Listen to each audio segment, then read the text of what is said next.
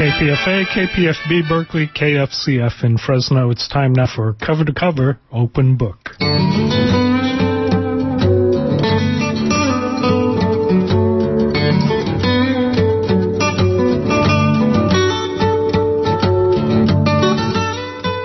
Welcome to Open Book. I'm Richard Walensky. My guest is Tom Ross, who is the artistic director of Aurora Theater Company in Berkeley, and the director of the show currently playing, A Delicate Balance by Edward Albee.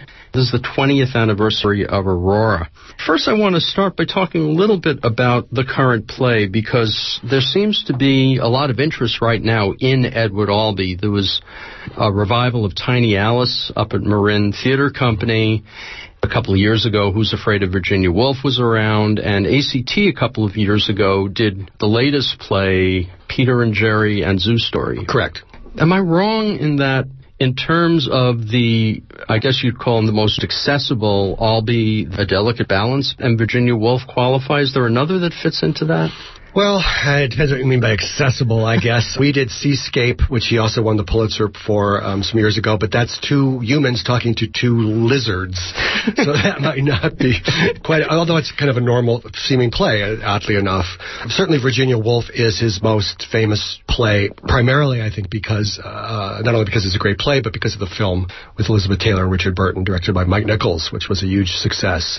And Delicate Balance is also very accessible because it's kind of Albee doing a riff on the old-fashioned drawing room kind of comedies. And in terms of that, how do you play it? Or do you play it totally straight as you would any play? Yeah, you have to play it totally straight. There are moments in the play that verge... Well, Edward Albee is an absurdist. He's an American absurdist, theory of the absurd. Whereas in Europe, you would have Samuel Beckett, Ionesco. Albee sort of picked up the mantle for American playwrights. It goes from very realistic, normal kind of chat to very surreal places. Sometimes lines just alternate that way. Like there's an incredible line where Agnes, the matron of the home, gives this beautiful kind of surreal speech about time happens, about going up to the hill with your sword and your shield, and you finally come across just dust and nothing. And then her very next line is, I'm sorry about the coffee, Edna. So you have to just do it as though it's a film in a way, and you're just slicing two different films together, but they just have to run together like they're just everyday happenings. Now, Aurora has an interesting stage in that there are, I think it's four rows. Four rows going 3/4 of the way around the theater, and you're looking down on the play. Right. In a normal proscenium play, you kind of just look at the stage. But in this case, because it's so intimate, you have to look in different directions, which almost brings up the idea that on some level, as a play director, you're also acting like a film editor. It's sort of like that. I sometimes describe it as playing three-dimensional chess or being a choreographer. Although everybody's going to see something a little different from which side you're sitting on, you want the story to be the same for all sides of the house. So there's a lot of movement you have to do in our plays. It gets tough sometimes if, let's say, you have a scene, like Harold Pinter in particular, where there's just the two people sitting at a table talking face to face. And that's the point. They're looking at each other. You can't really do that at Aurora because the two people, if you're on the sides, you're just going to see the back of one guy or the back of the other person. So you've got to use a lot of tricks and movement. So you have to be very careful. I noticed that there were a couple of points for me where I have some hearing issues where I lost some stuff because somebody was just not facing me. You saw one of our first I'm not sure which show you saw, but it was one of the very first shows. And I've got some actors in this show that have not performed in this space before. So that is something that we're working on. But I do want everybody to be able to hear everything. One of the tricks I tell the actors is, this came from Lynn Sofer, one of our great dialect coaches, that they have to sort of visualize what they're saying as a ball that's going out of their mouth and hitting the wall ahead of them and then bouncing back over their heads to the people behind. It sounds one way when I'm alone in the auditorium with the actors. When you put 150 people in there, it sucks up the sound. So they have to readjust themselves now for these big audiences that we've been getting. Do you ever go back and consider earlier productions like Hume Cronin and Jessica Tandy were in the original, then there was the movie version with Katharine Hepburn and Paul Scofield, and the 1996 revival, which featured Elaine Stritch in a role, Claire, that looks like it was written for Elaine Stritch, but wasn't. One of the interesting things about these different productions you just mentioned, I did a little research. I had never seen A Delicate Balance performed on stage before, so I've seen the film, but I hadn't seen the original. Obviously, I was a little too young for that, and I didn't see the revival. Actually, I was living here when it happened in New York. The first production with Jessica Tandy and Hume Cronin, they were both in their late 50s when they did the show. When it was done in 96, I think it was revived, the ages went up considerably, so that Elaine Stritch, who plays the younger daughter, she was actually 71 years old at the time. So we've kind of gone back to the originals. All of my actors are more in their late 50s, early 60s.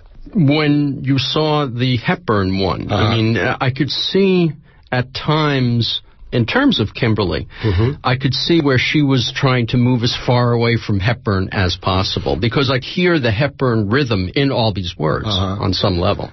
Well, he said that it was a good thing that Agnes, the character that Katharine Hepburn played, was so similar to what Katharine Hepburn does, because she really wasn't acting. I mean, Katharine Hepburn kind of acts the same in everything, basically. Right. So those rhythms you're talking about, you've heard in a lot of films over the years. I'm not sure how many of the actors have seen the film or not, but nobody's trying to imitate certainly anything in the film. Did you have any contact with Albee for this production? Yes, lots. Well, Edward Albee is an unusual playwright in that he really is involved with all professional productions. He controls the casting, the set designs, the costume designs, etc.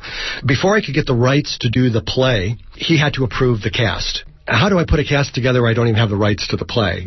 So I had a group of actors in my head that I thought would be good together. I invited them all to come together at Aurora. We did a reading of the play to see how it went. Kimberly King and Ken Grantham both they're married, and they live near Seattle, so they actually came down to do the reading. I was really thrilled that everybody did.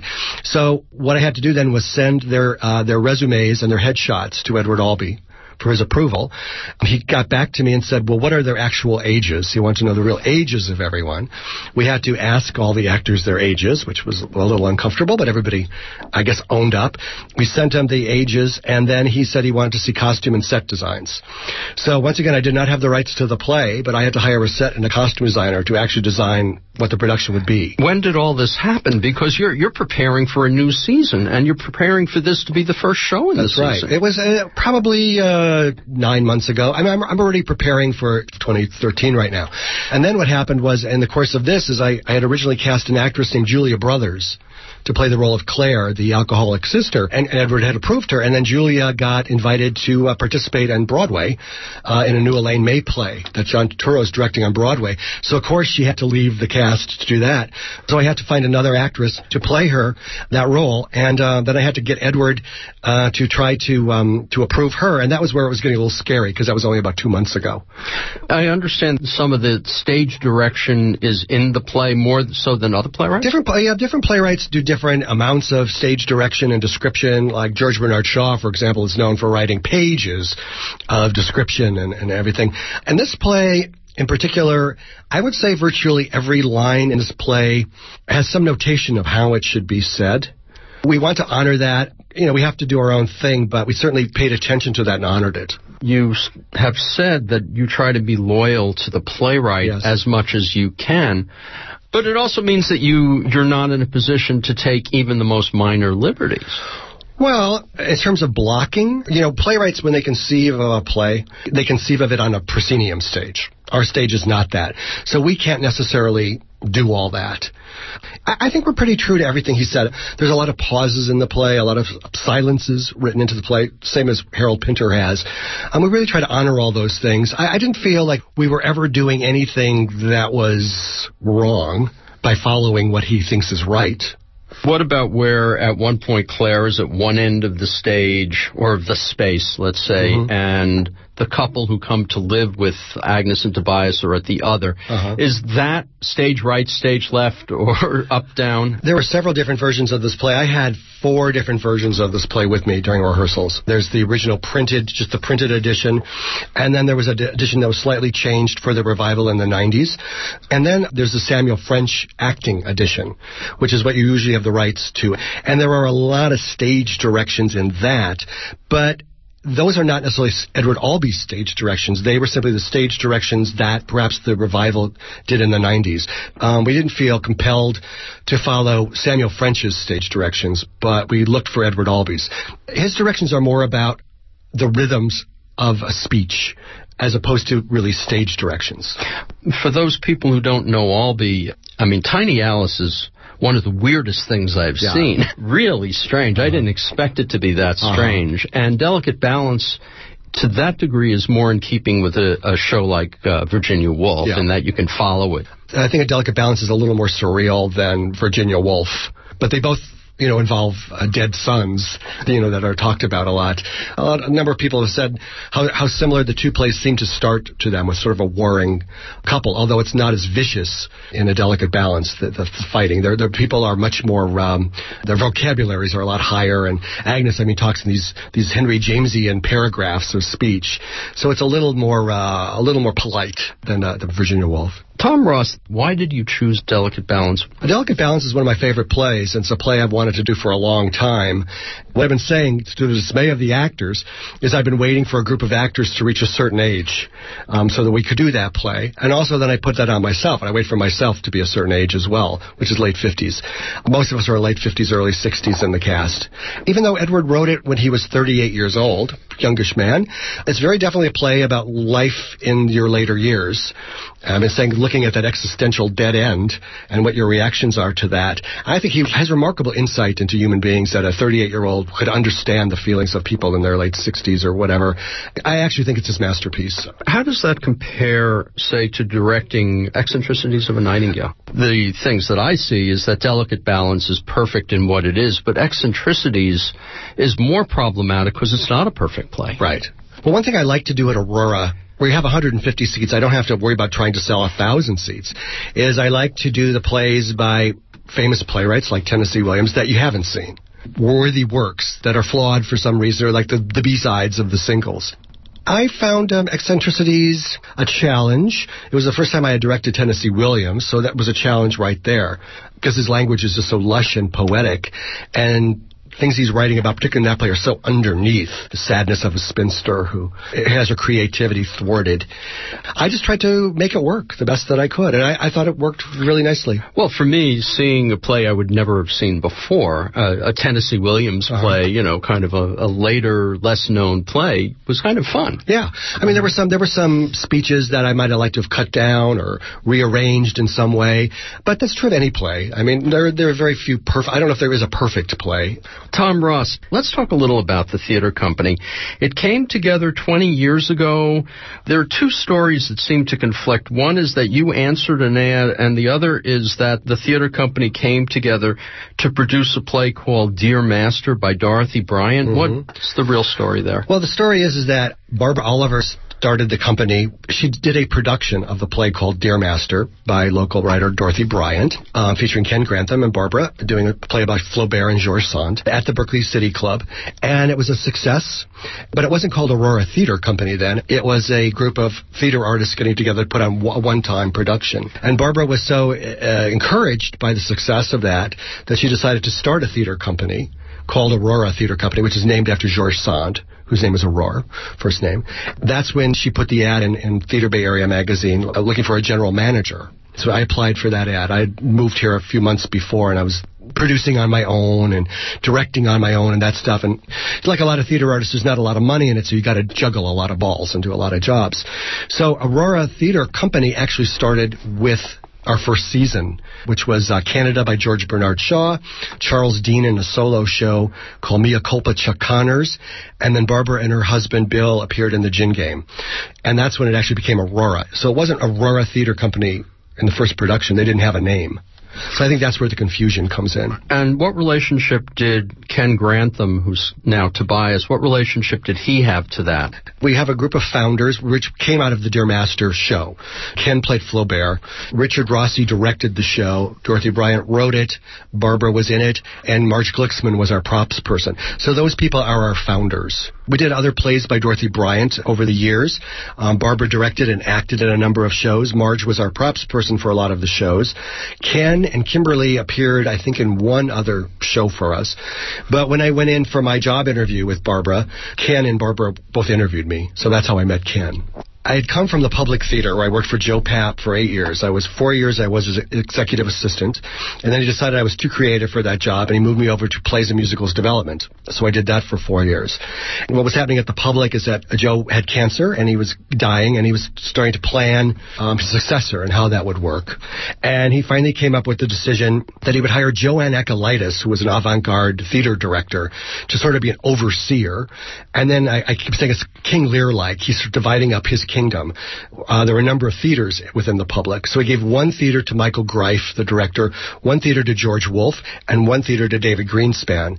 I was sort of like, what is my job going to be? I didn't see this as a workable situation. He was a very important person to me. I had no professional theater experience at all until he hired me. He really took a leap of faith on me, very much a father figure.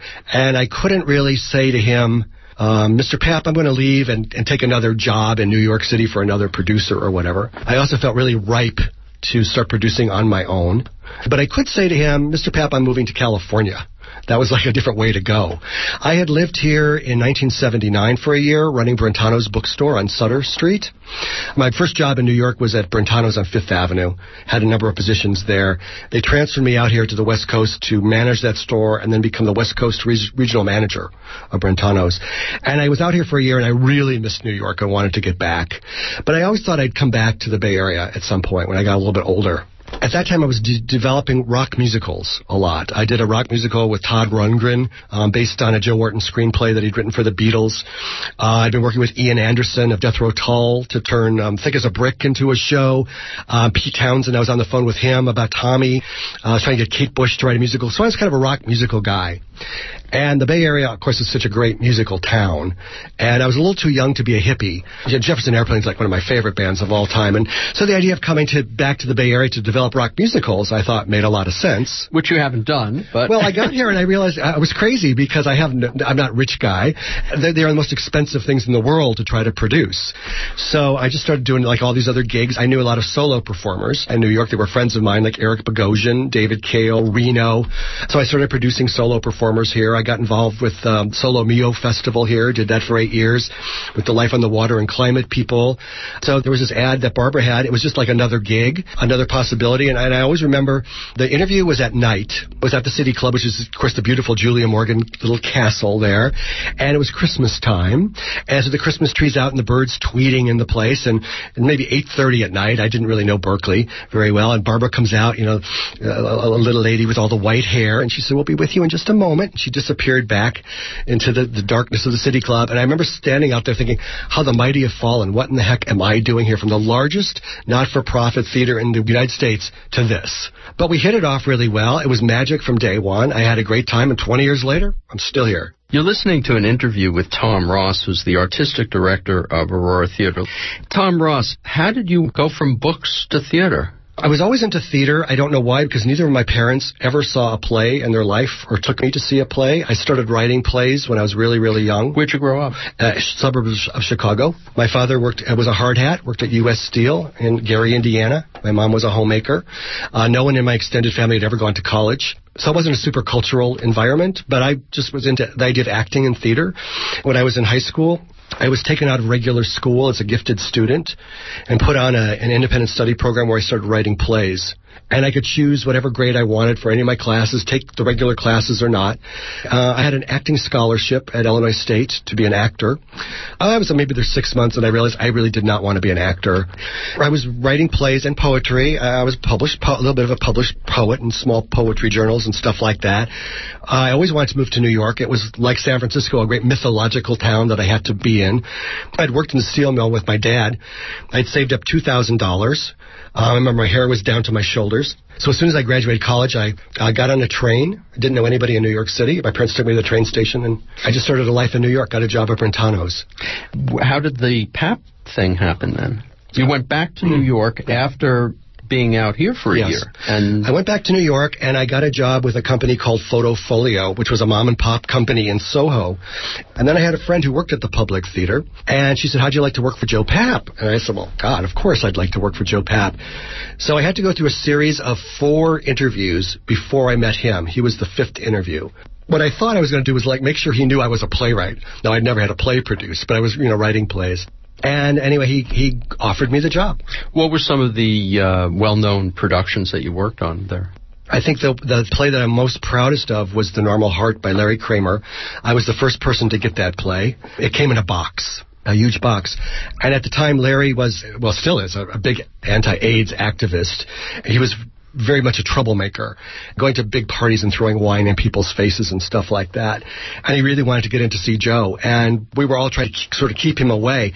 But I got this box, which actually, a whole box. I mean, the play what was in that box became 2 plays. It was The Normal Heart and then the sequel, The Destiny of Me. But at the time, it was this big opus.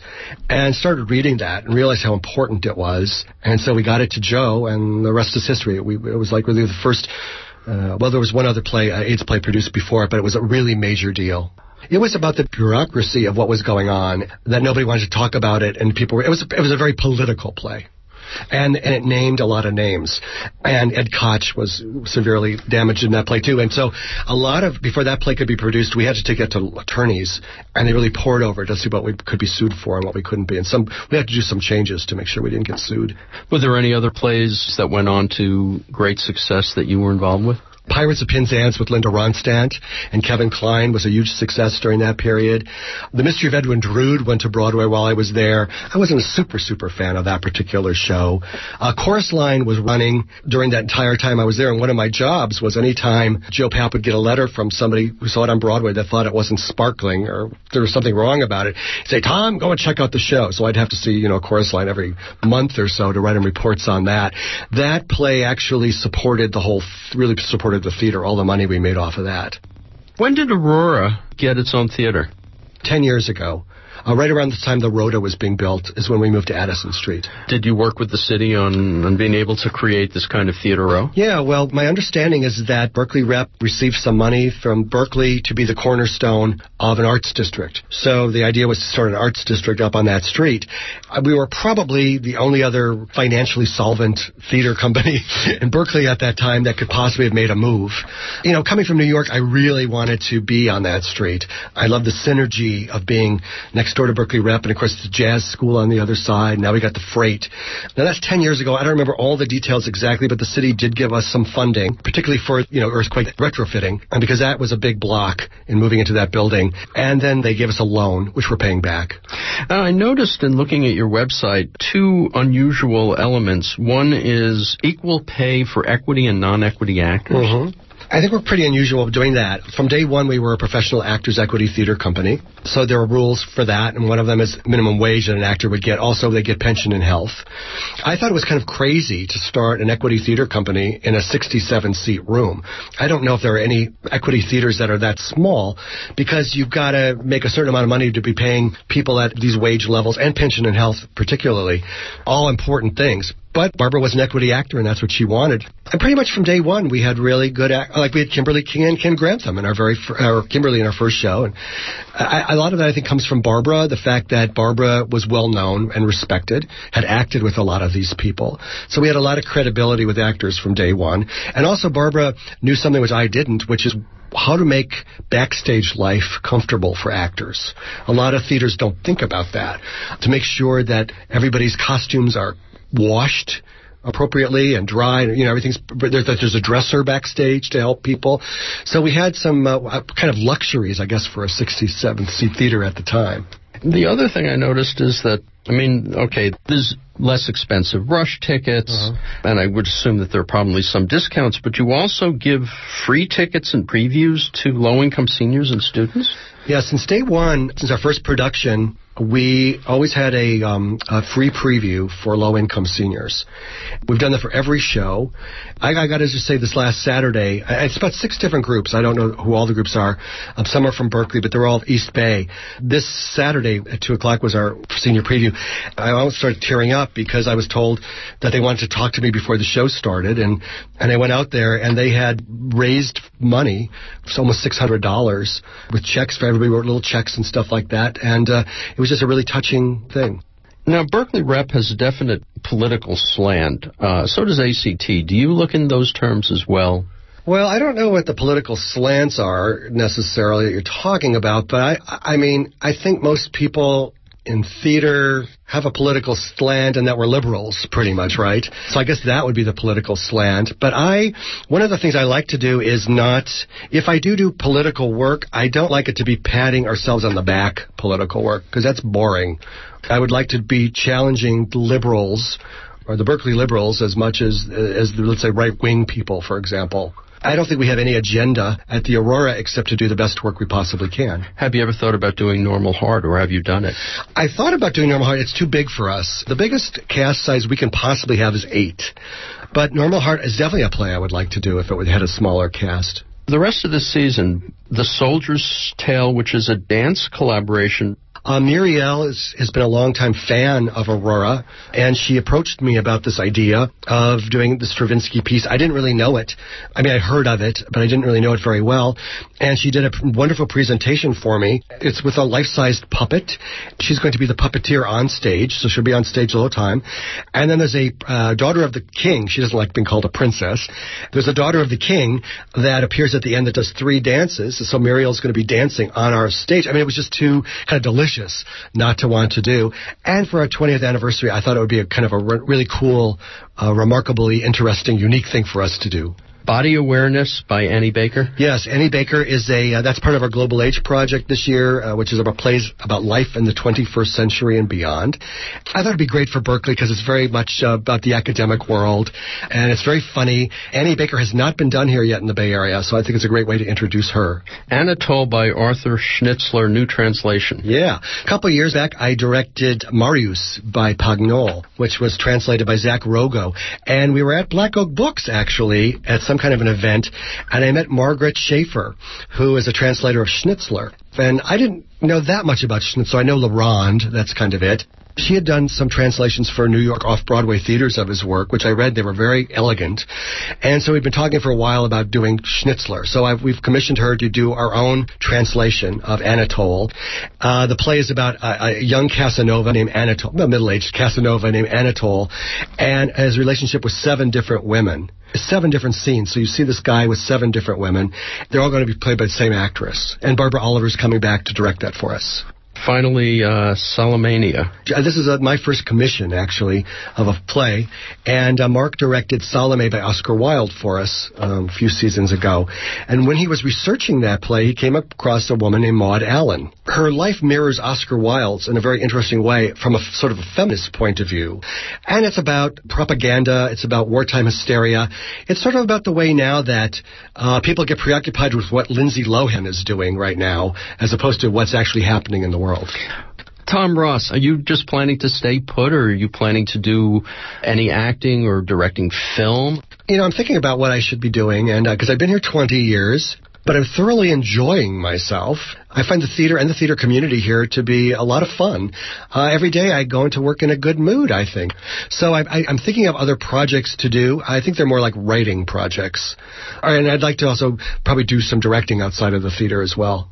You've been listening to an interview with Tom Ross, who is the artistic director of Aurora Theater in Berkeley. For more information, you can go to auroratheater.org. I believe Delicate Balance is playing at Aurora through October 9th. That's correct. I'm Richard Walensky on Open Book. For more information about this show, go to bookwaves.com, where you'll also find an extended version of this interview.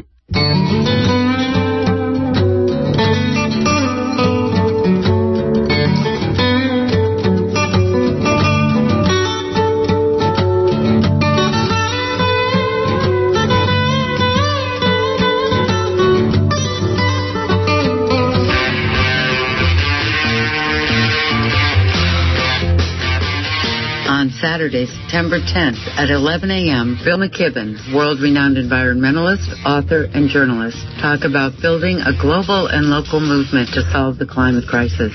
Bill will describe the international grassroots effort to challenge the power of the fossil fuel industry and show how local action fits into this planetary challenge. Tickets are $15 general, $12 Peace Center members, and $5 students. Wheelchair accessible. No one will be turned away for lack of funds. This event benefits the Mount Diablo Peace and Justice Center. The event will be held at Mount Diablo Unitarian Universalist Church, 55 Eckley Lane, Walnut Creek. More information on mtdpc.org or call 925-933-7850.